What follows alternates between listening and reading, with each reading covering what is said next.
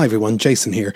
On May the 14th, Stephen and myself will be appearing with the one and only Mark Lewison at the Pavilion Theatre in Dunleary, Dublin. We're going to be celebrating 60 years of A Hard Day's Night, and we would love you to join us. For tickets, go to paviliontheatre.ie or nothingisrealpod.com.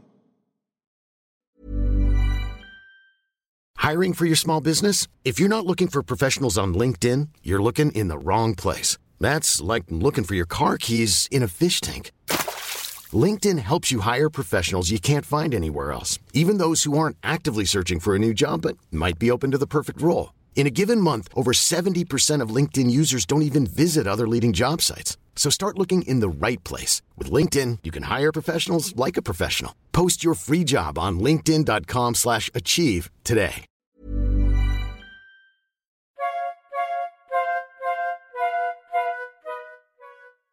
Nothing is Real, a Beatles podcast, is powered by Acast.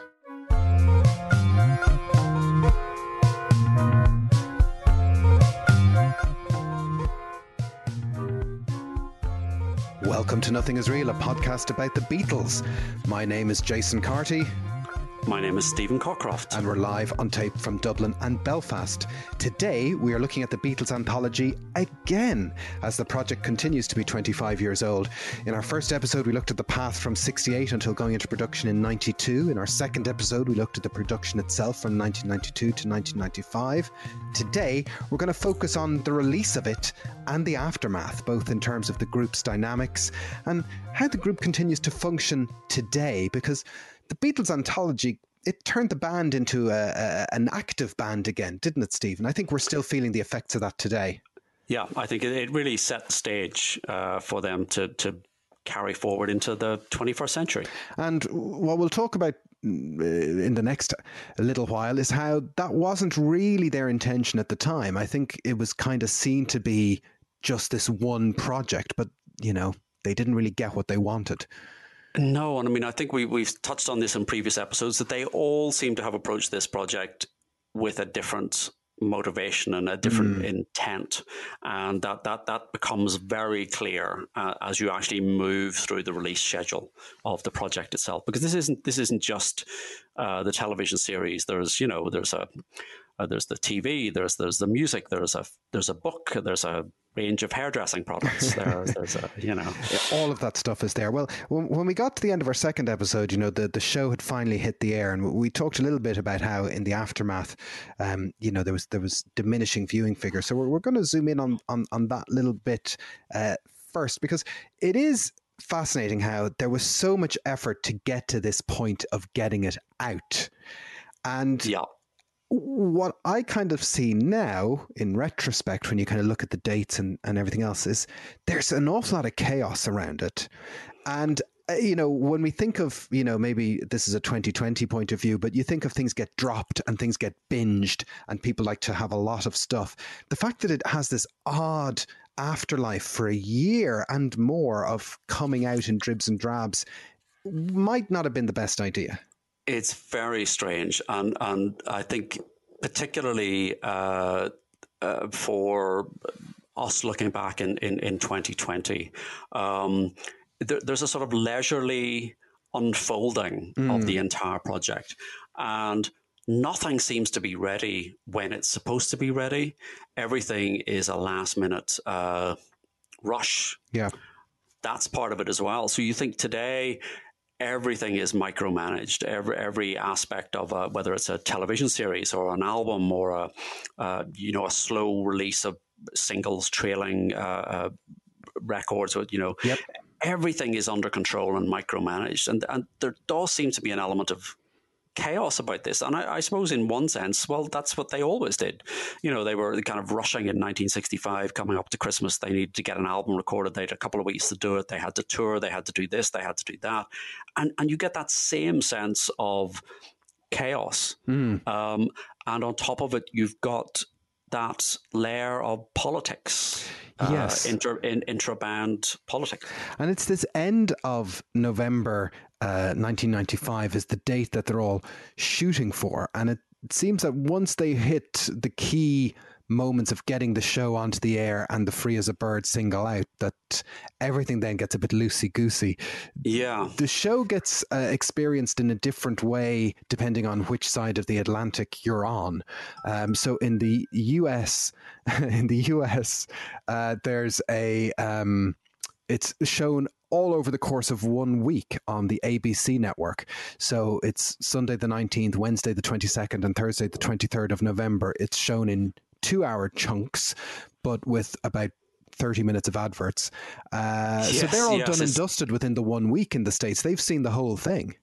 Yeah, and but as you say, they lose 35 minutes. So they lose 15 minutes from the first episode, right? About the background in Liverpool, because hey, not important. That's not important.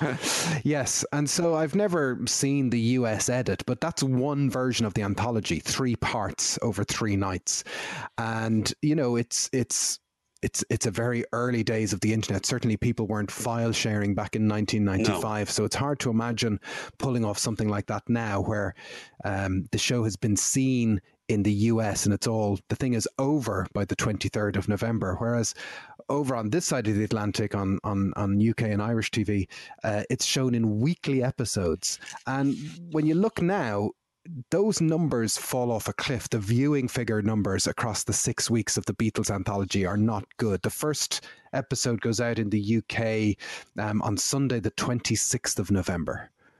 Yeah. And that does okay. Gets 14.3 million viewers. Very respectable number. Yeah. You were watching it. I was watching it. Everybody was watching it. Anybody who was worth their salt. What was your take at the time when you first saw it? I have to say I remember being very disappointed with the first episode because there was a lot of kind of just early footage of Liverpool, and there were sort of World War II planes and a little clip from The Wild One with Marlon Brando, and I was just thinking, don't come on, I want to see the Hey Jude video clip, or I want to see Shea Stadium, or I want to, it was a very strict chronological walkthrough, and I'm not. Yeah. I'm sure I wasn't expecting it to be anything different, but again, losing 15 minutes of the first episode might not have been such a bad thing. Yeah, I think. I remember watching it and being struck at how straightforward it was, yeah. And I don't really know what I was expecting. That it's just a straightforward, linear documentary. It was the Beatles back together again. I was expecting the sun to come out, everything to be fine, the world would be right. Well, I've heard people coin the word anticipantment in relation to things like this. And much and all as I enjoyed the carnival about Free as a Bird, which had come out a few days earlier, the documentary was just a documentary. And you're right, that first part doesn't have the gold. And as a Beatles fan, it was later on seeing things for the first time, like the paperback writer clips, or stuff that I didn't know existed, like the Japanese live footage and all the rest. That's the kind of the stuff that I was really excited about. The thing I did love about the first episode was Morecambe and Wise. I do remember thinking that was the best thing ever. Yes, I mean, yes, and it's difficult to sort of imagine. You and I are Beatles fans, we want to see this, we're glued to the TV screen.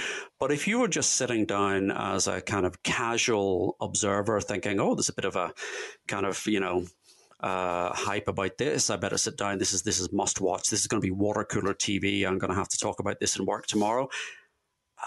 I think you'd have been disappointed. Yeah. And it's not the way the documentary would be made, or at least it's not the way the documentary would be cut, would be edited today. You'd have something punchy up front. You'd probably have a bit of a retrospective shot, blast through the entire career. You'd probably see some highlights to kind of let you anticipate what's coming in later episodes. And that's the way it would have been done, and there'd been a hook. It's a very kind of dry style. It is. It's very like, you're right. There's a lot of modern documentaries which is just like, they're recapping in and out of every ad break and what's going on. And in some ways I doff my cap to the anthology because it's like the world at war. It's like, here are the facts and the footage, and these are the key people, who need to tell you what's going on. That's exactly right. But the people that were making it, the stars of the documentary, the people who were watching it, we grew up on the world at war. Yes. Or I don't know if you've watched Tony Palmer's All You Need Is Love. I've seen bits of it, yeah. It's the entire hour and a half first episode is just him talking about what he's going to be telling you about over the next 125 episodes. And it's unfolds at an incredibly leisurely pace. And it comes absolutely out of that early 70s style. Yes. So it goes out on Sunday nights over 6 weeks, but the figures really tail off. So episode 1 is 14.3 million viewers, and then it drops to 11.6 million viewers in week 2, 10 million viewers week 3, 8.7 million viewers week 4, and then it gets totally thrown off by the Christmas recording schedule. So it's not on Christmas Eve was a Sunday that year, but instead they put it on the Tuesday, Boxing/Stevens's Day. It drops to 3.8 million viewers, and then the last episode goes out on New Year's Eve, right at the butt of 1995, with a miserable 2.9 million viewers. So they've managed to shed 11 million viewers, about 80% of the viewers from week 1 by week 6. The scheduling is nuts. Yeah, they keep nudging it later and later. Who's going to stay in on New Year's Eve to watch? Let's watch the Beatles split up. Me, I did, and I think me and 2.8999 million other people. But yeah, exactly. Who is going to stay in on New Year's Eve to watch a documentary? Yeah. And as you say, it's the kind of, they start shifting it. The timing shifted. With hindsight, 3 episodes would have been perfect. I do like that notion of, just hit them fast, get the 3 episodes done in a week. That makes a lot more sense. And because I can see why the Americans pushed for that. Yeah, because by the end of the first episode, on a 3-episode run, you're into the meat, you're into the gold. Yeah.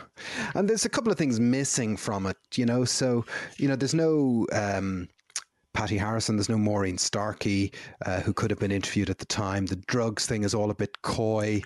You can see the compromise in some of it. Well, this is the thing. It's not, because it's an official version. It's not going to be the expose. It's not going to deal with those things. But Bob Smeaton, who was the sort of writer, series director, was very open about that. There was an interview in Record Collector which came out in December, which was issued just before the series premiered in the UK, and he said, well, yeah, we didn't have Patty or Maureen because they didn't have a direct effect on the Beatles. And you think, well, I hope neither of them read that interview. But he might have a point. Well, they were in the eye of the storm. They were in the eye of the storm, and they might have a story to tell, but I don't think they had an effect. No. You think? Well, yeah. I mean, Yoko had an effect. Maureen didn't have an effect. Well, maybe not, but she was there. She was there. He specifically says in this interview, well, we didn't ask anything about heroin. There's no evidence. And the interviewer says, well, Cold Turkey. And he goes, well, that's a John Lennon song. Yeah. Wait till he finds out John Lennon was in the Beatles. Yeah. And it's that aspect. And the other thing, they Neil Aspinall, and he says, they talk, that you don't really go into the detail on the split, and you don't really cover in detail the Pete Best sacking. And he says, well, Neil Aspinall is still very close to Pete because, and the reason for that is that Pete's the one that got Neil the gig in the first place. Yeah. So Neil's there because of Pete. Well, also, and Neil's son is Pete's half brother. Yeah. So they're not mentioning that. So, Pete Doggett says it's a celebration. It's not a truthful self-portrait. Yeah. But it strikes exactly the right note of nostalgia without endangering the group's delicate internal framework. And I think that's as good a summation. I mean, we couldn't really have expected anything else. No, and I think it did hit that thing that George said, which is, someone like U2 would see this and go, that was a famous band. It is. Yeah. It is, hit after hit, and it's, it's an awful lot going on there. But the other thing that was happening in parallel to that was, the anthology CD came out, and we touched upon that at the end of our last episode. But that comes out on Tuesday, the 21st of November, and people are able to get a hard copy of Free as a Bird to listen to, and it sells 3.5 million copies in the US, which is a lot. But then comes, probably not the wisest decision, which is Free as a Bird comes out as a standalone single 2 weeks later, which I still annoys me, I have to admit. This is the point at which I think if someone from Apple had just picked up the phone and given me a call, I could have explained. I mean, there's no sense at all. Yes. So you've got this new, highly anticipated song. They're kind of resurrected John Lennon. And what do? You stick it on the front of an album of kind of outtakes. And we should just say Anthology 1 is an odd album because it's got little clips of, like from Brian Epstein reading from his biography. You've got little snippets of John Lennon. It's a sort of a documentary style. I was really annoyed when it came out, or not annoyed. I was just disappointed because I really wanted to, I found that particularly that first CD, it's just a documentary. It's like a glorified radio show. That's exactly it. And I mean, it's important stuff, but it's not a good album in and of itself, No, it's not a good listen. It doesn't drag you in. Yeah. I mean, could I say I took a day off work. So that's a huge issue. But Free as a Bird comes out as a single, and the Beatles are chasing a number one. They're trying to get this song into the coveted Christmas #1 slot. Yeah. And it's important that those 2 weeks, a lot of momentum is lost for Free as a Bird because there's an awful lot of excitement about hearing it for the first time. Yeah. And then 2 weeks later, you're trying to force people into the shops to buy it. And the people who are buying it have already got the album. Yeah. They've already heard it. Yeah. The reason why I bought the CD single, was because there were a couple of tracks on, the B side that weren't on the album. Yeah. But just as a matter of kind of completeness, but the casual buyer is not going to do that. And if you've sort of enticed the casual buyer to buy the album, they're not going to buy the single. Yeah. No, they're not. And those B-sides were a nice full version of Christmas Time Is Here Again, which I did buy. I was quite happy to get that. Yeah. And otherwise unreleased versions of I Saw Her Standing There and This Boy, which hadn't made the anthology album cut. But, you put the single out first, or you put the single out at the same time as the album and don't put it on the album. But here's the amazing thing. And, when I saw this figure, in the research for this, it's just like the single still sold 120,000 copies in its first week. In the UK, which, considering how few copies gets you to #1 these days, 120,000 copies is a ton of copies, and in a good week would have got them to #1. But this, it's not that they didn't get to #1. That's the one part that's annoying. But the thing that really annoyed me was that they lost out to Michael Jackson. Well, if you felt if you felt bad, imagine how Paul felt. Well, yeah, it must have been particularly galling for Paul because I think it, the culmination of the project, more so than the project itself, I believe for Paul was Free as a Bird, getting the three of them together to do this. That if the whole documentary had gone up in smoke, he wouldn't have cared. He just wanted to get this single out. I think. No, I agree. I think that's absolutely right. That was, and he might sort of affect a sort of, I don't really care about, we don't need a hit. Yeah. But yes, absolutely. This was, John and the boys back at where they should be. Yeah. And so, it becomes apparent that this single isn't going to get to #1 in the UK. And in the US, it does go to the top 10, but it doesn't get to #1 either. It just gets to #6. But here's the really sad thing. And obviously this isn't known to people at the time, but, there's been this huge mountain to get the project over the line, to get the single together, to get the reunited Threetles. And on the week that the single comes out, Paul gets some terrible news.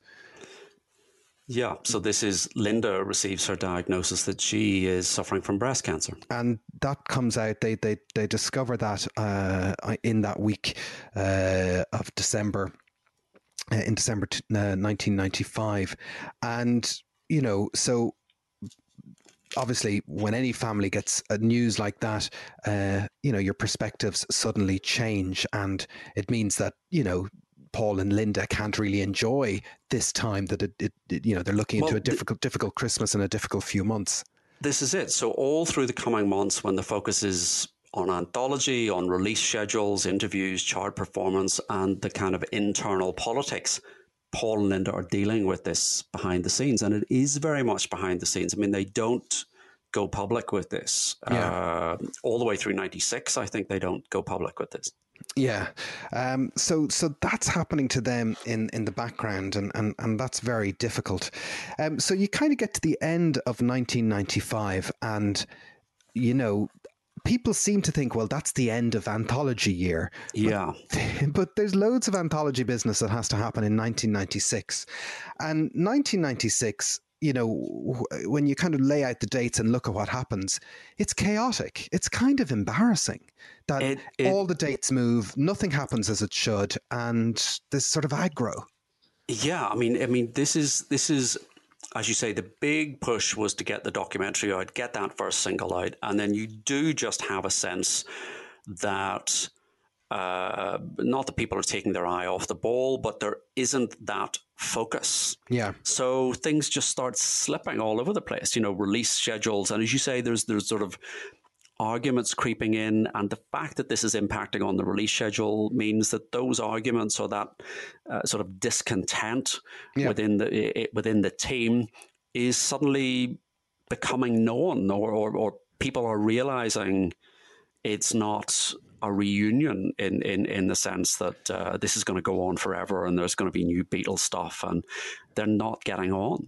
So the big news for 1996 is that, Anthology 2 has to come out, and Anthology 2 has tethered to it Real Love, the second Treacle song. And the original plan is that Real Love is going to be scheduled for Valentine's Day, because it's a real love song. That seems like a good idea. And that Anthology 2 is due to come out on February the 26th. Yeah, and all the artwork has little hearts, and it's all set up. It's a proper, nice thing to buy. And then that kind of falls apart, apparently because of running order changes in Anthology. This is, you're pointing the finger at George now. Well, I hear various stories, because one version is that, this is to do with Carnival of Light, whether Carnival of Light was due to be on it or not. Yeah. And I don't know, had Carnival of Light made it to the printing presses, or was it just shifting around? Because they move I'm Down, isn't that what they do? Yes, they do. I mean, Mark Lewison has talked about this, and he assisted in sort of compiling the anthology project, and he said, and he advocated for Carnival of Light to be on the album, but his quote is, "It did not get beyond George. I'm not sure it got beyond Ringo or Yoko either. It was something that was going to potentially spotlight only Paul, and I don't think there was something that they collectively wanted." Yeah. So there's that aspect of it. Plus you have George Martin saying, not good enough. Barry Miles, Paul's biographer, saying it's really dreadful. Ian MacDonald saying it's just nonsense. But I mean, the version that seems to be the case, Paul speaking in 2002, Mark Allen in an interview saying it was up for consideration. George vetoed it. He didn't like it. Maybe its time hadn't come. Yeah. So Paul, I think, is I think that the story is, George, they were still tinkering with the running order for the album. George said, we're not having Carnival of Light. And that was that. Yeah, and they end up moving I'm Down to earlier in the album. And what that means is £500,000 worth of pre-printed CD booklets have to be scrapped and reprinted. Allegedly, Paul pays the bill. Paul pays the bill.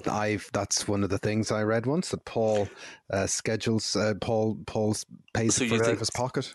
So you think it was him that wanted I'm Down shifted in the running order? Maybe. or was George just saying, well, I'm not paying any more money? George was still waiting for the checks to come in from Anthology 1. Yeah. I should also say at this time, George in January 96 gets awarded $11 million against his former manager, Dennis O'Brien. Which was one of the things that pushed him towards doing the anthology in the first place.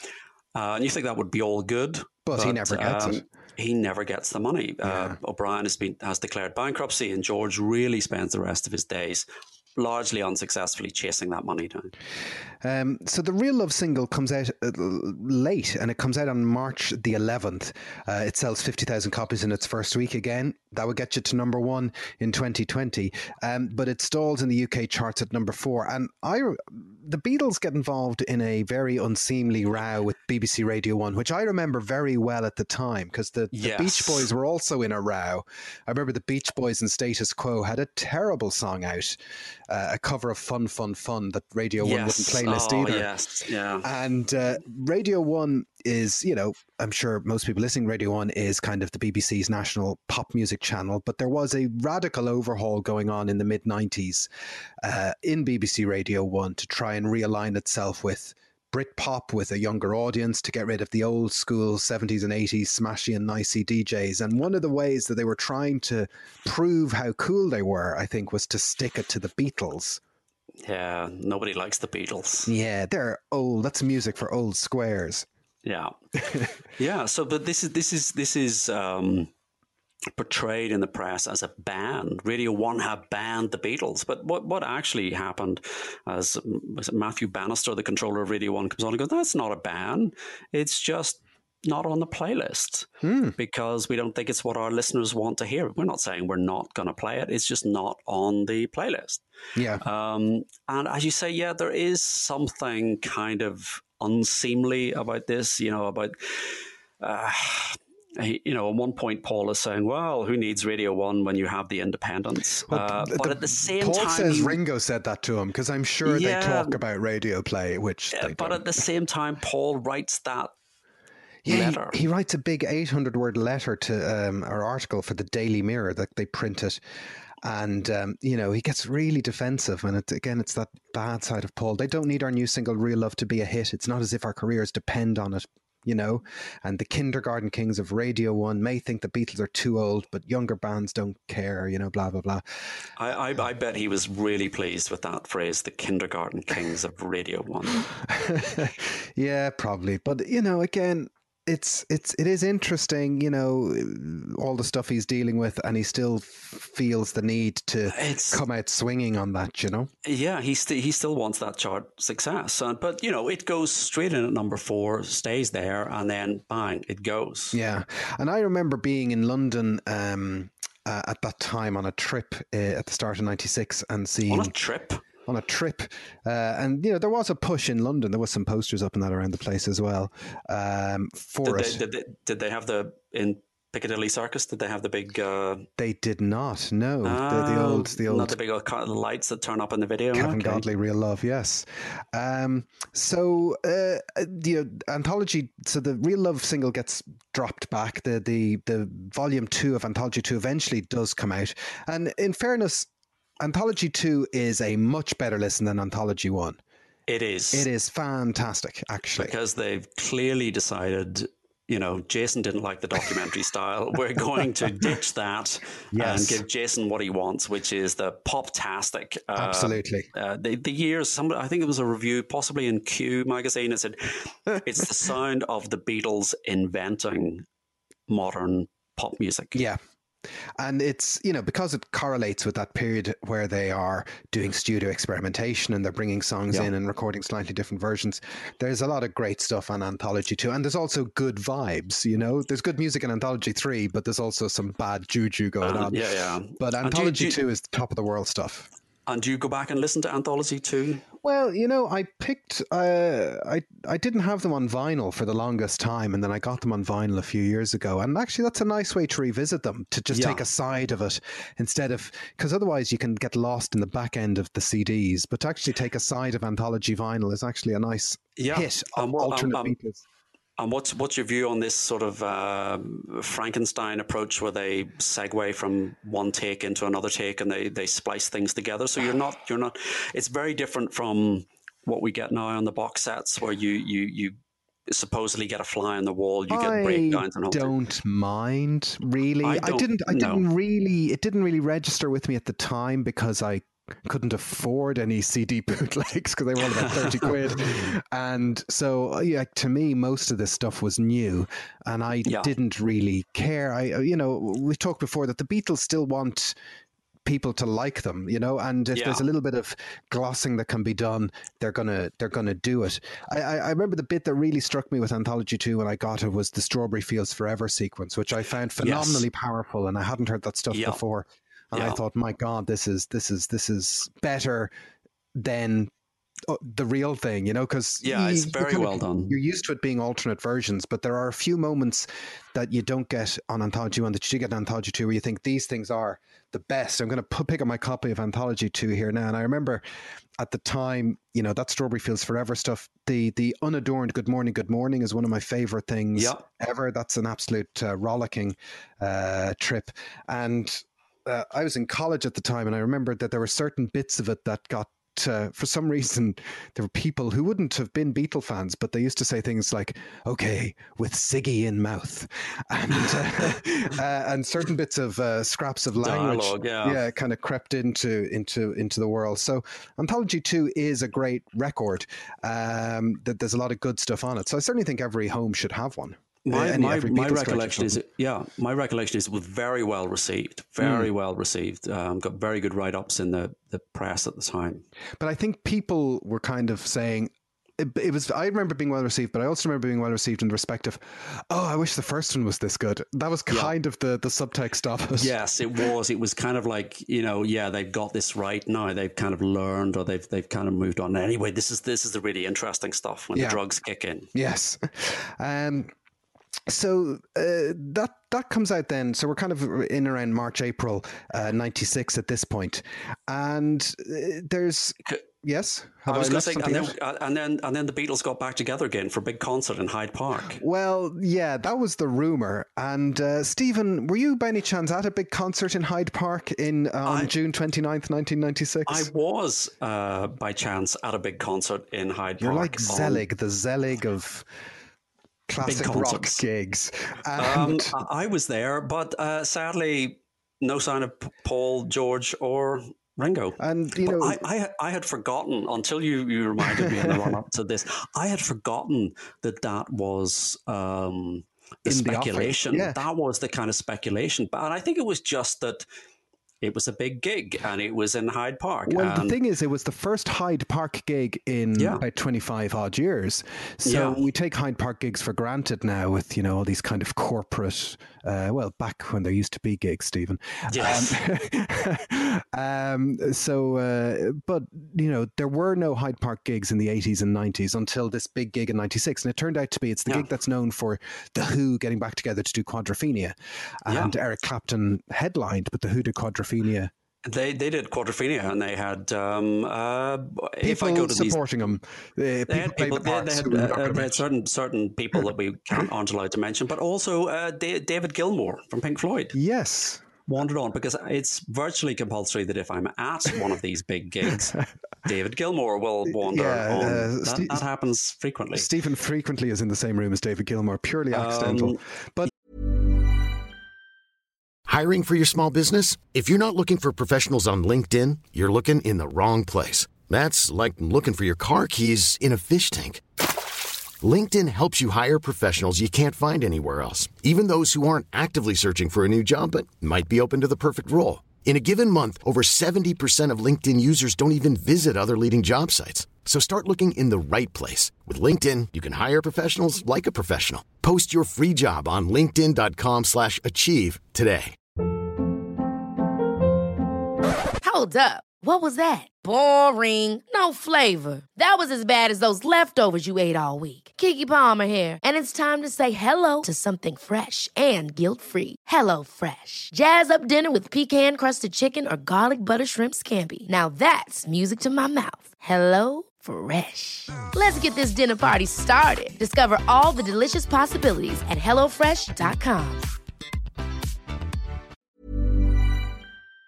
Yeah, the Beatles were supposed to turn up at this thing, which who thought that was going to happen? It was Clapton, and I had completely forgotten about this, but the rumor was, even on the day, I remember standing in the crowd, we got very close to the stage, and the rumor was, they're going to come on and do While My Guitar Gently Weeps, because that's Clapton played, and that's, how could they not? I'm sure Paul would love to waste that kind of capital on a George song. Yeah, and, but at Dylan... somebody else's gig. And what... On the day, I think the opening act was Alanis Morissette, and, she was big at the time. And still is, Stephen, I'm afraid. Dylan and Ronnie Wood turned up. I forgot Dylan was there. Yeah. This is before we kind of realized that Ronnie Wood will just turn up, at everything. Yeah. But there was that kind of sense. There's a Rolling Stone on the stage with Bob Dylan. Paul, George, and Ringo are probably backstage. I had completely forgotten about that, but they didn't show. They didn't show. Schedules continued to slip all over the place then as we go through 1996. So the home video version of Anthology, which is 8 parts, and each one is expanded, so there's much more material than on any of the TV versions. Yeah. That's due on September the 23rd. It doesn't happen. It gets delayed by about a fortnight. It comes out on October the 7th instead, and it retails for £99. I bought a copy of that. I didn't think I ate that month, but I ended up waiting till Christmas to get my copy. Santa. Yes. But my little tidbit of information is it was originally going to be 10. Oh. It was going to be the same content, but split over 10 DVDs, but George vetoed that on the basis that 10 is not a good karmic number. So 8 was the number. 8 was the number. And what people also forget is that those 8 videos came out individually. You could buy them individually. I think they came out the following year individually, and they were initially out in a big box. And I remember seeing the big box for the first time, and I still have it packed away somewhere. I kind of keep thinking my VHS copy of the Anthology is going to bring me riches. They really sell for nothing these days. Yeah, I think you can pick a copy up for about £4. But it's a nice thing. Well, at the time, there was no other way of getting it. And, we're still pre-DVD. 99 quid, I'm going to guess that's the guts of 200 quid in modern money-ish. Must be. I haven't checked that up. Anthology, then, Volume 3, the last double CD set, is due for October the 7th. Does it come out in October the 7th? No. It does not. Does it come out with a third Threetle song? No. Did Paul and George manage to write what was it called? All for Love? No. I'm quite glad they didn't, I think. But just on the basis of the title. Yeah, and what's happening in the background in 96 is Paul is also recording, what will eventually become Flaming Pie. Yeah. And, you do wonder again, is there a version of events where he would have brought Flaming Pie into a Threetle session? Hey, lads, do you remember this? And I've got this one. Yeah, this you could kind of see that song would fit into the spirit of historical Beatles. Yeah, but again, the fact that there wasn't a third Threetle song, there wasn't a third new song, that just laid bare the fact that they weren't getting on, that there was a degree of animosity there, or it also upsets my sort of OCD in that. Yes. It should have a third song, but it doesn't. And instead, the Anthology 3 opens with A Beginning, which which is a little piece of orchestral music that was written by George Martin, and it was originally supposed to be the introduction to Don't Pass Me By on the White Album. I find that hard to believe. Well, it's a top pop fact of name the only Beatles song that is not written by any of the Beatles nor features any of the Beatles, and it's A Beginning from Anthology 3. And yet it's still a Beatles track, which is all very... Could you splice that into the beginning of... Well, they've done it on it's reintroduced on the White Album box set on one of the CDs. It's not the same. Kind of... No, it sounds a bit like Yellow Submarine, incidentally. Yeah, I don't know. That's it. I assumed that was, that was George Martin's payday.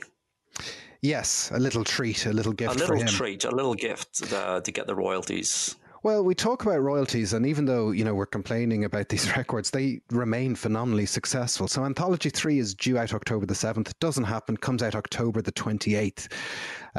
Manages to reach number 4 in the UK, manages to go to number 1 in the USA. And so the Beatles have the incredible feat of having 3 number 1 albums within 1 year, within one 12-month period. Anthologies 1, 2, and 3.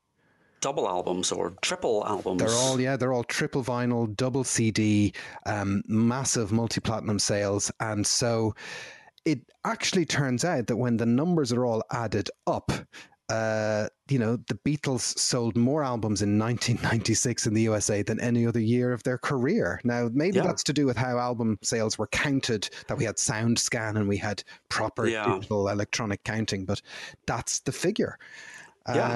20 million albums, anthology albums sold. Well, that's 9. If you're going, in old money in vinyl albums, that's 9 albums worth. Yes. And you think how few albums they released in their career. Yep. But here's an interesting thing to do with the collapse of the music industry. So they sold 20 million anthology albums in 1 year in America, right? Yeah.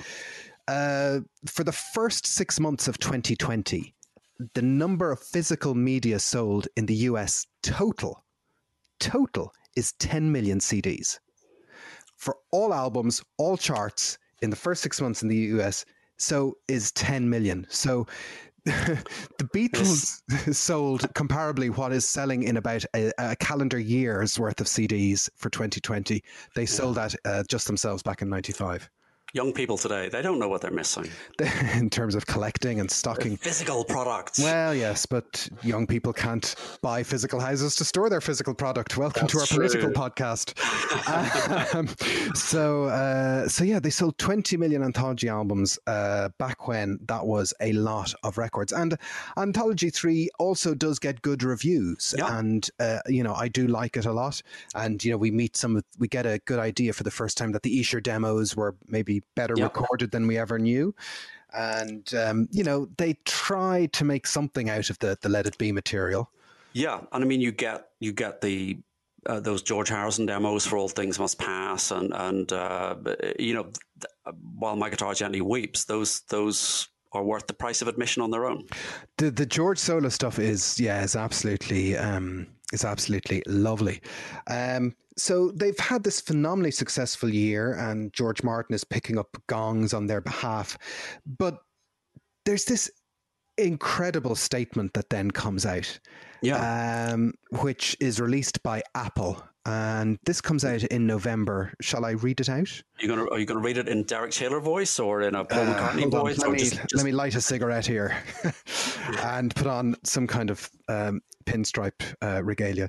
This is the statement. The end has finally come. The Beatles are no more. The official word is that Paul McCartney, George Harrison and Ringo Starr will never play together again as a group. And they have decided that there will be no more singles issued from their back catalogue. Now that's the official statement that comes out from Apple at the end of November 96 after a very jagged 12 months of anthology. And who felt the need to say that? Well, I think it's accepted that George is, as Pete Doggett describes him, the chief architect of this statement. Because in the absence of George pushing for this, the first question is, why? Why would you put any statement out? Yeah. It's there's no, you've released Anthology 3. That's the end of the project. Everyone knows there isn't an Anthology 4 coming. Yeah. You don't need to draw a line in the sand. But and not only that, but we all know that they're not going to go out on the road as the Beatles. We all know that it's not that kind of relationship, Yeah. It is very strange. And I mean, what Pete Doggett says is, the Anthology project had solved George's financial problems. The Beatles had answered the prayers of the world. And now the world could leave the Beatles alone. Yeah, it does reek of George saying, leave me alone. We've done it. Go away. We've done what you've been asking us to do for all these years. We've done it. Mm-hmm. And I think you can probably say George is also thinking, we did it. We told you all the time it would never live up to your expectations, but we've done it. That's it. Leave me alone. Don't bother me. I see what you did there. So yeah, that's it's a very odd. But if you look at the statement, it's clearly something written by committee. Mm-hmm. It's the Beatles are no more.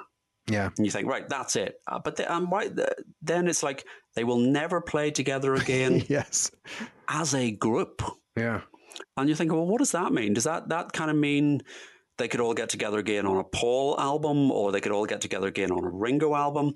And this is, there will be no more singles issued from their back catalogue. And you think, well, what does that mean? Does that mean there'll be more albums, but just no singles? It's very odd. Yeah, when we could spend an hour just parsing that sentence and what does it mean and looking for clues. But it's a very odd. But it's clearly, this is it. George is drawing a line. And I think what follows shows that shows George's attitude to the project and the finality of it compared with what Ringo does and what Paul does. As you say, Paul's already pressing forward, working on Flaming Pie. But here's the thing, because my hypothesis is that, George can put out whatever statement he wants. The band did not split up.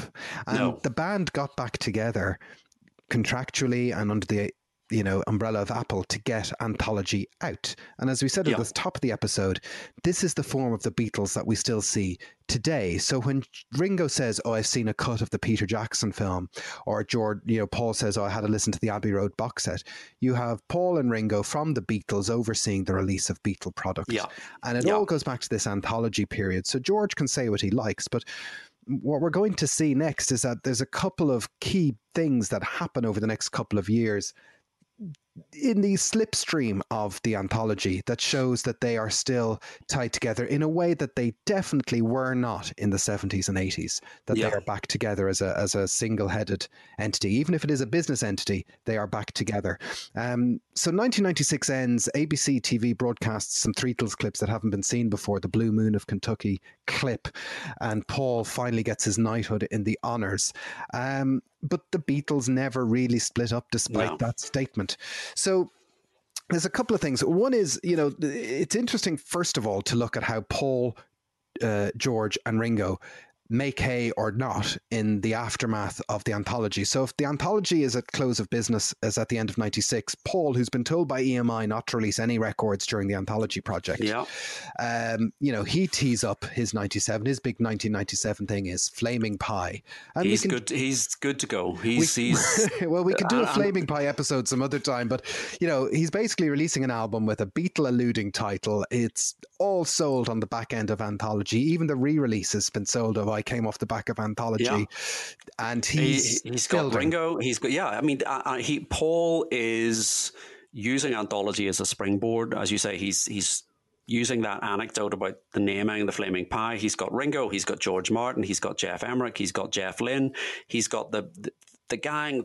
The old team are back together again, with one notable exception. But he's got the gang back, and he does some promo stuff. He does a live set on the roof of his MPL offices in Soho Square.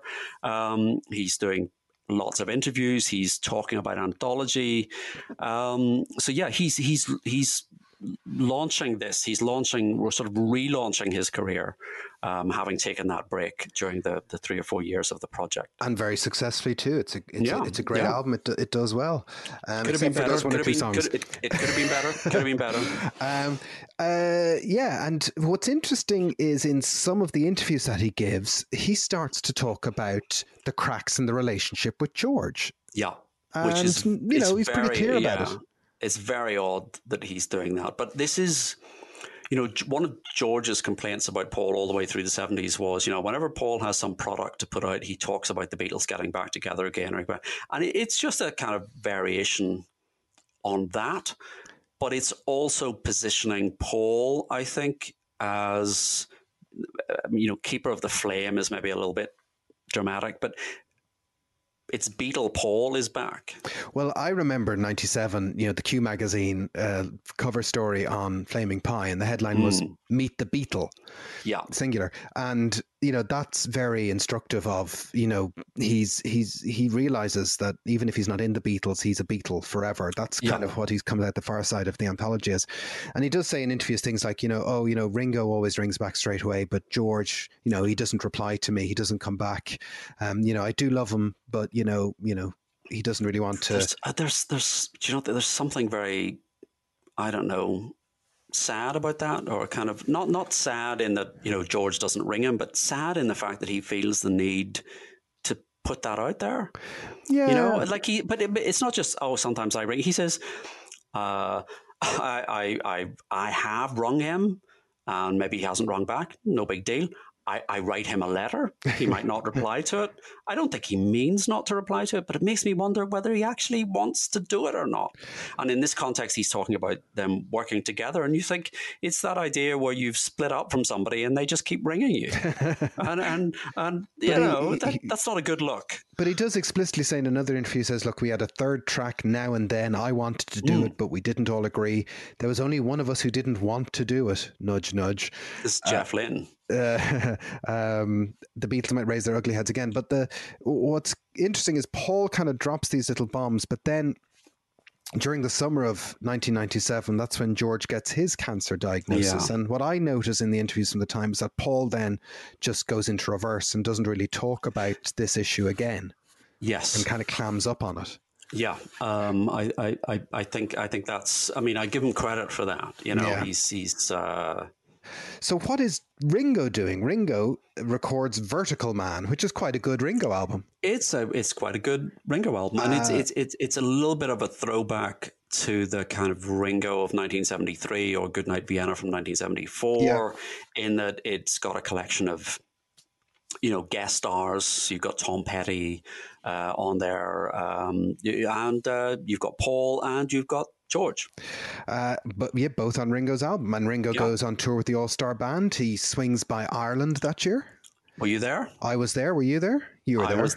I was there. I also saw him a couple of weeks later maybe the week later, I was in London, and he was playing Shepherd's Bush Empire. So people know who the lineup was. Go on. You had Dave Andy Gilmour. No, Dave didn't show. But you had Gary Brooker. Yeah, from Procol Harum. You had Peter Frampton on guitar. You had Jack Bruce on bass, and you had Andy Kirk from Free on drums. And Ringo from the Beatles. And the touts outside Shepherd's Bush Empire could not give the tickets away. Really? It was, I would guess, about 2/3 full. Yeah. And I don't know what the face value was, £15 a ticket or something like that. They were literally saying, give me £2, give me £3 for a ticket. And they couldn't give them away. And you think, but this was coming off the back of Anthology. Yeah. Plus you had a lineup where, you were getting songs from Cream, you were getting Peter Frampton, you were getting Procol Harum, you were getting songs from Free, and you almost literally could not give those tickets away. That's kind of shocking. But he is recording, on Vertical Man, he records a version of Love Me Do. Mm-hmm. So again, Ringo, not to the same extent as George, but Ringo is taking Anthology as the launch pad and is doing sort of Beatle-y things. Yeah, so Paul is making money off the back of Anthology. Ringo is making hay off the back of Anthology. And George decides to put out an album full of chants with Ravi Shankar, which sells 10, 20 million copies. I Have you heard that album? Do you know what? I only owned a copy of it for the first year because it came out a few weeks ago for Record Store Day, and I haven't given it a spin yet. So that's a big hole in my knowledge. I apologize. It's a very good record. I know it's supposed to be actually very good. I don't mean to slag it. And it's for anybody out there that is sort of thinking, well, Indian music. I mean, I don't profess to I've just started reading a biography of Ravi Shankar, and already I'm stuck on trying to learn Indian notation. In the opening chapters. But for anyone that thinks, I don't really know how to get in, this is a great way in. Okay. And it's an album that I've had for a while. It came out on CD. It came out as part of a box collaborations with George and Ravi Shankar. So it is a very good album. I highly recommend it. I will get on it straight away. And then the Apple organization still exists. You know, they start doing Apple clothing via Apple Organics. They put adverts for this stuff inside copies of anthologies. Yeah, it's all a bit strange. And so this is the start of what we know today, the beginning of the modern kind of organization. And can we just touch on the fact about Apple owning, or the band owning, the recordings of the singles? Yes, they do. Yeah, they own the Treacle singles, don't they? Yeah. So even to this day, they don't own the recordings that they made in the 60s, but John was out of contract when he wrote the song. George and Ringo didn't have a contract. Paul, the astute businessman, has a specific provision in his contract with Apple since 1975 that he owns the recordings and he just licenses them back to Capitol. So the Beatles are now doing the same thing. So suddenly, as you say, they're still together, but this is the Beatles organization. Yeah. And suddenly Apple, which has been pretty much defunct since the mid-70s, is back in business. And there was the 30th anniversary of Sgt. Pepper kind of passes without a squeak. There was supposed to be a box in 97? There was supposed to be a box, but I think they sort of missed the boat a little bit. So June came and went, and then there was supposed to be a box was rumored at the end of the year for some reason, and it just never happened. Yeah. It didn't happen. But I say Apple is back and functioning. So there's still an awful lot of Beatles activity throughout the end of 97. Sadly, Derek Taylor passes away from cancer in September 97. But towards the end of that month, Paul plays some Beatle music at the concert for Montserrat. And that's a great performance. It's still on YouTube. It's still on YouTube.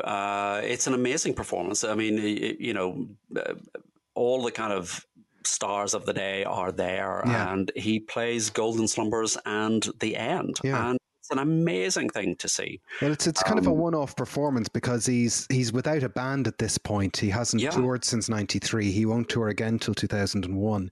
Yeah. And it's kind of an odd little glimpse into him performing big songs at that time. Big songs and with a big kind of orchestral arrangement. And I remember thinking when he played the Olympics, I remember thinking that's what he should have done. He should have gone back and replicated what he did for Montserrat. But yeah, there's a lot happening. There is a lot happening. So just to do a very quick crash course, a list. Peter Blake sues Apple for Sgt. Pepper royalties because of his sleeve design. Paul publishes Many Years From Now. His closest thing will get to an authorized biography of sorts, but very much in the vein of anthology, looking back, retrospection. Similarly, The National Trust by 24th Glen Road, Paul's old house. Lennon Legend comes out from EMI, so there's a John Greatest Hits, and this is 12 months ahead of the Lennon Anthology, which is Lennon's own solo version of Anthology. Standing Stone comes out from Paul, so he releases 2 albums in that year. And notably, Paul walks out of the Q Awards because of who? Phil Spector. Phil Spector is there, and Paul he's getting some kind of leaves. He's getting some kind of lifetime achievement award, and Paul is there, so he must know that Phil Spector is there as well. And Phil gets up to collect his award, and Paul gets up and walks out. So that's what gets the headline. Good, quite clever. Well done, Paul. And very exciting news, because on the 12th of December, Ringo signs with Guardian Records. Yes, which is very exciting. He's back in contract. He's got Vertical Man is nearing completion, and he's good to go. Oh, hold on. I've just had a news flash. 6 days later, on the 18th of December, what happens? EMI announces the closing of Guardian Records. Oh, he just can't get a break, can he? Poor Ringo. Yeah. That's just not good. I don't think those things were directly related. So there's a couple of key events that we're going to wrap up on, because they still show this notion of the Beatles being together, even in spite of that statement from 96 that they're still functioning as a unit. Sadly, in April 1998, Linda McCartney dies, which might explain why in May 1998, when a court case arises, Paul isn't in the High Court, which he has been known to do before. And the court case is about the ownership of the Beatles Star Club tapes. Yeah. And the person who sort of steps up here is George. And as you say, on the face of it, that's odd because George is distancing himself from the Beatles. But I think you're absolutely right. I think it's Linda's death that really dictates that George is going to do that. So I mean, I don't think we want to spend more than 40 or 50 minutes talking about the Star Club tapes. So, we might be doing an episode on the Star Club tapes. But basically, this is a recording from late 62 at the Star Club. The tape has a bit of a checkered history. It was Teddy King-Size Taylor, who was a musician, supposedly given permission by John to record this. This tape had been kicking around since the 70s. I remember buying it on vinyl when it first came out on the Lingasong record label. Sony had tried to release it at one point in 91. Apple had brought a case against them. With the advent of CD, 96, 98, Lingasong set the scene for a new legal battle by saying, we're going to put this out on CD. And Apple step in. George gets into the witness box, and there's two quotes from George. One, he says, one drunken person recording another bunch of drunks does not constitute a business deal. As a lawyer, I can say that's correct. I mean, it's legally correct. They lack capacity there to enter into a binding contract. Yes, well, capacity is a medical issue as well. Yes, that's true. But this is the quote, and I think this is. I really want to read this. This is great. You want to read it? No, you can read it. You can read it. Can you do George? I maintain a healthy distance from the past. Unlike the Beatles experts who wallow in Beatles trivia, I spend a lot of time getting the junk out of my mind through meditation, so I don't know or remember, I don't want to know or remember every detail because it's a trivial pursuit. Well, I don't know about you, but I think that brings the podcast to an end. Is he still your favourite? not just this episode, but the entire thing. George is right. What are we doing? George is right. We're wasting our lives doing this. But the good news is that Apple win the case. George goes to court, bats for the Beatles, bats for Apple, and Apple win the case, and they win the Star Club tapes. So they are now in the position or possession of the ownership of the tapes, and we kind of keep our fingers crossed that all this new demixing technology and everything else means that they might actually exist in an official capacity someday.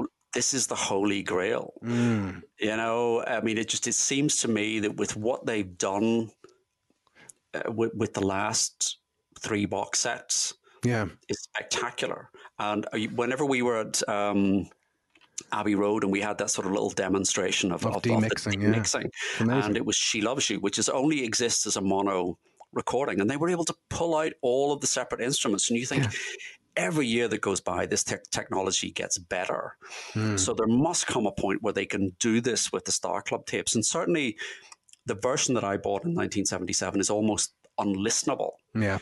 But the bootleg versions that exist now are much, much superior. So if they actually, you know, locked Giles Martin in a room and told him to get on with it, they could do something with it. 2022, the anniversary. There's a memorial service then on the 22nd of June in New York City for Linda McCartney, and Yoko isn't invited. This makes the press that, you know, why wasn't Yoko there? I kind of understand why Yoko wasn't there. It might have been a distraction, or it might have been... Well, you think? Maybe. I don't know. I mean, well, this follows. There was I have a very clear memory. There was a memorial service in London on the 8th of June, and then another in New York. And yeah, it does. And again, this kind of indicates that the degree of antagonism that seems to suddenly have sprung up. And I mean, I was never very clear what had happened particularly, but supposedly what happened was that Linda called Yoko in the context of the anthology project and said, look, as a personal favor, would you allow the writing credit for Yesterday on Anthology 2 to be reversed to McCartney-Lennon?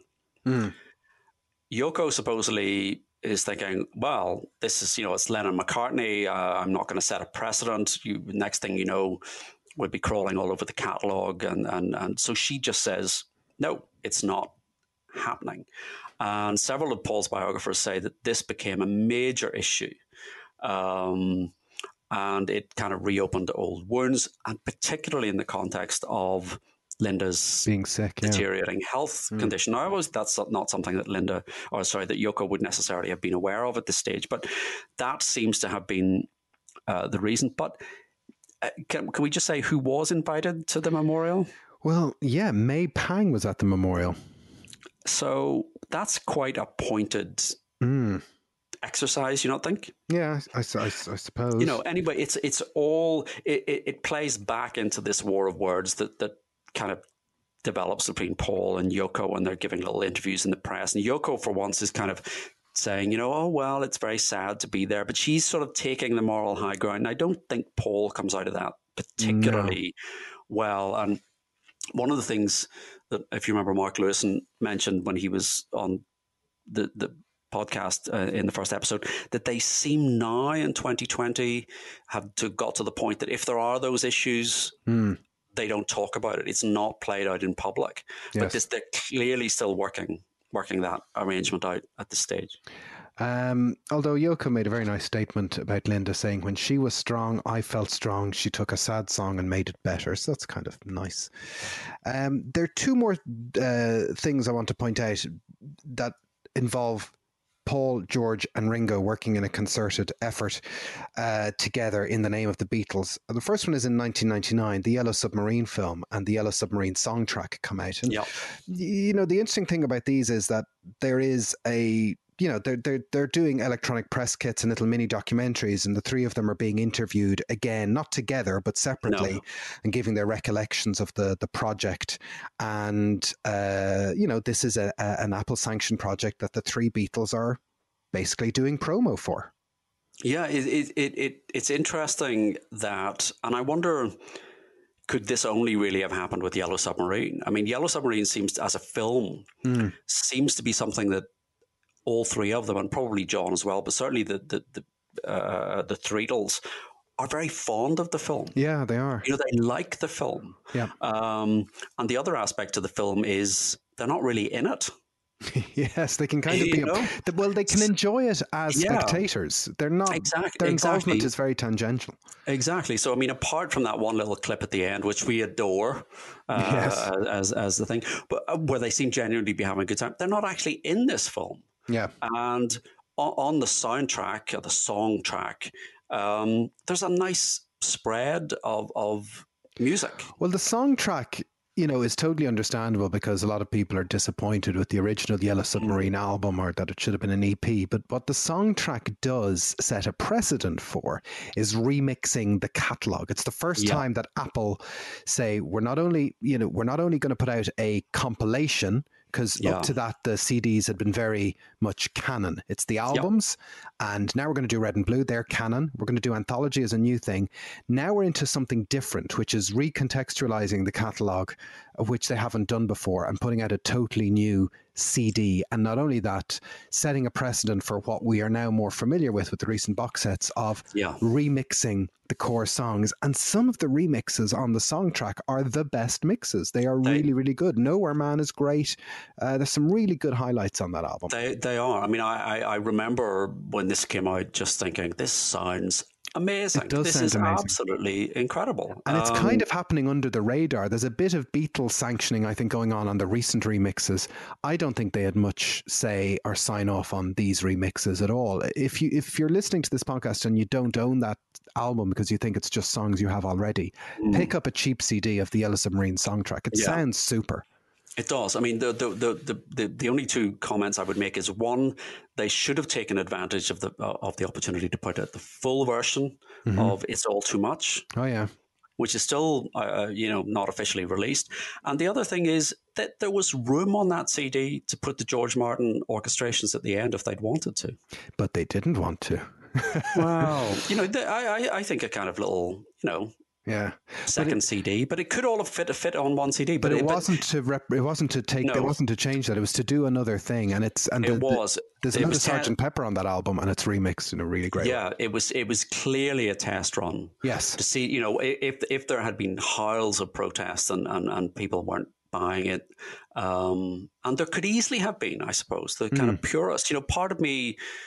What I don't like about the 21st century Beatles is the fact that everything has become standardized. So we've got official, like all the American mixes have disappeared. Yeah. If you buy the box set of CDs of American albums, those are the 2009 UK mixes just resequenced. They're not the American. It's not what the American market heard when they came out. They kind of tweak things and they fix things and they polish it all up. But on paper, I should hate this because I think, well, this is just tinkering. But actually, it sounds so good. It is good. That it kind of obliterates any objections you might have. And the DVD is a pretty new format at the time, is also important because it has, you can listen to just the songs. You can listen to a music-only mix of the movie on that 99 DVD, which isn't on the modern DVD. And the songs are mixed into 5/1, so it's the first Beatles 5/1. So there's a lot going on in that Yellow Submarine project for the first time. And this is why you should buy every version of every single thing that comes out, because, and don't throw out your VHS tapes and don't throw out your DVDs, and buy the Blu-ray, and you have because they'll all be slightly different. You've got to have a hobby. And so that's 99. So they're dipping their toes in the water for the big one. And the big one happens in 2000. And there's a couple of things that happen together, but the big one is the album One itself, which comes out on the 13th of November 2000. Now, we talked about Beatle compilations on a separate episode, but, it is a ridiculously successful culmination of this sort of Apple incorporated approach to the Beatles catalogue. They're now doing something brand new, 27 tracks, one CD, a huge, fantastic, the biggest selling album of the decade that they managed to put out. I mean, what this does in 2000, what the Red and Blue albums did in 1973. For people who were my age who are growing up, the Red and the Blue album, and maybe people of your age, that album was kind of in their parents' collection. That was just there, and everybody had that, and that was the entry point. This is the entry point for sort of the next generation or two. And it's 20 years old this year, and it's still canon. It slipped over into canon. Yeah. And you still see it everywhere. Absolutely. And I mean, this is really the foundation. This is both the culmination of anthology, where there were kind of a few false starts and slips and a little bit of chaos that we talked about. But this is the point at which Apple suddenly lock in and start to get everything right going forward. And there's two other projects that happen in the slipstream of One at the end of 2001 is www.thebeatles.com goes live when One comes out with that crazy flash something come together video, which is not great. But the Beatles website goes live. So that's kind of a culmination of here is a shop window for the Beatles. George, Paul, and Ringo are sitting on the board of this entity, and they've got a website, and it's a Beatles website. That's that. And the cash comes rolling in. The cash comes rolling in. But perhaps to finish where we started, the other thing that comes out in October 2000, lumbering over the finish line, is the Beatles anthology book. It's as if to come full circle. And the Beatles anthology book, when it came out in October 2000, it was like, why are we getting this now? This is anachronistic. This is crazy. Why didn't this happen back 5 years earlier? And again, it's this dysfunction that doesn't get this thing happening earlier. I could never really explain why it happened 5 years late. Do you think they're just arguing behind the scenes about the text, or you can't say that, or I don't want that photograph? Like you and I argued about this. Don't put out that photograph. Don't say that. I do like this notion that it's written by the Beatles, and we've had this announcement recently of the Get Back book, which is written by the Beatles, as if Ringo is licking his pencil and writing down all the stuff that's happening. But it's the anthology book is a very frustrating book because it's impossible to read. It's weighs too much. The graphic design does my head in. It does have new interviews. It's transcripts of interviews from the show, but there are new interviews in it. Yes. And I really wish we could get a text-based version of it that we could just read like a book, because it's hard to scan. I'd like an audio version where I don't even have to turn the page or lift it up. But it's the most impractical thing. I mean, I have that book, obviously, but I don't think I've ever sat down. I mean, you couldn't sit down to read it. You can't. It's really difficult to read. And it is like a sort of slightly embarrassed afterthought. We had this book from all those years ago. Let's just You know, I mean, it can't consciously have been put out to piggyback off one, can it? I don't think so. No, I don't remember it being that way at the time. I just remember it coming out, and it was like, hey, somebody found it in the back of a cupboard from 96 or 97 and thought, well. But it does go to show the end of the Ho Ho Long and Winding Road of a project that started while the Beatles were still active back in 1968, that 32 years later, eventually this book comes out, but it comes out in a very different Beatle universe where there's a Beatle website, there's an Apple business that are going to be monetizing the Beatles into the 21st century. And the Beatles anthology was the enzyme that made all of these reactions happen, that gave us this 21st century Beatles. So at the end of the day, I'm very happy about the Beatles anthology. I'm very glad it exists. I think the DVDs that subsequently came out were great, and I hope that the Beatles anthology gets a bit of an overhaul for the future. It really does need a sort of a remaster. And I suppose, you know, this was the anniversary year, but you know, Let It Be was coming out. Yes. Except it didn't come out. Yes. But yeah, I mean, it's DVDs I dip back into. I've never sat down to watch it all from start to finish. If there's something I'm a particular thing I want era or a particular song or something, I'll go back into that DVD, and it's great for that. I mean, it works really well as a sort of a resource that you can dip back into, and you know, as you say, that's what led to One, which kind of positioned them. Now we're 20 years into the 21st century, and they're still selling. If we look at it being as 50 years since the Beatles split up, you know, Anthology comes 25 years ago, right in the middle, and there's definitely a before Anthology and a post Anthology Beatles that exists. And I hope for the future, I like to imagine in Apple, somebody has a you know, one of those whiteboards where they're listing all the projects of things that needs to be done, and you know, the Beatles Anthology getting a high def, you know, rescan, reconstruction. You know, Pink Floyd did a fantastic job with Delicate Sound of Thunder, which isn't my favorite era of Floyd, but they went back to all the original film, rescanned it, re-edited it, put it back together, you know, and it looks appropriate for the 21st century. Beatles Anthology needs a bit of that love to get it done, and you know, they could always throw in a few extra bits for us to enjoy, and maybe give us Carnival of Light after all of these years, or maybe invite us on as some kind of consultants to work on this. We should also mention. Were you not listening to what George said, what he thought of you? We should also mention the sort of extended audio version of Anthology, which was sort of fan-made thing, which if people can find that out there, is just amazing, where people have taken the Anthology, effectively the soundtrack, and expanded upon it. And if Apple had any sense, they would just appropriate that and put that out as their own podcast or their own release. So if you can find that, it's Anthology Revisited, I think is what it's called.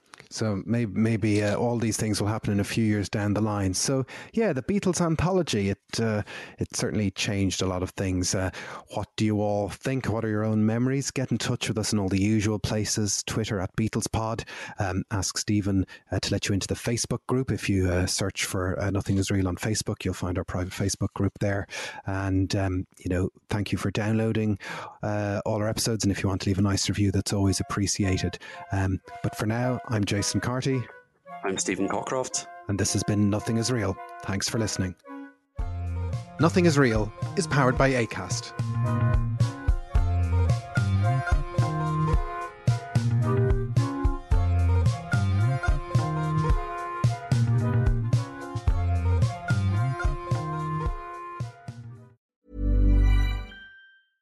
Hey, it's Paige DeSorbo from Giggly Squad. High quality fashion without the price tag. Say hello to Quince.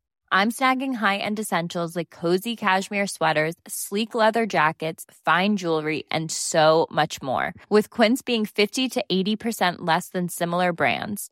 And they partner with factories that prioritize safe, ethical, and responsible manufacturing. I love that. Luxury quality within reach. Go to quince.com/style to get free shipping and 365-day returns on your next order. Quince.com/style. Thanks for listening to Nothing is Real. We hope you enjoyed today's episode, and if you did, why not become a member? You'll get access to ad-free content, bonus episodes, and so much more. Follow the link in the show notes, sign up on Acast Plus, or visit our website, nothingisrealpod.com.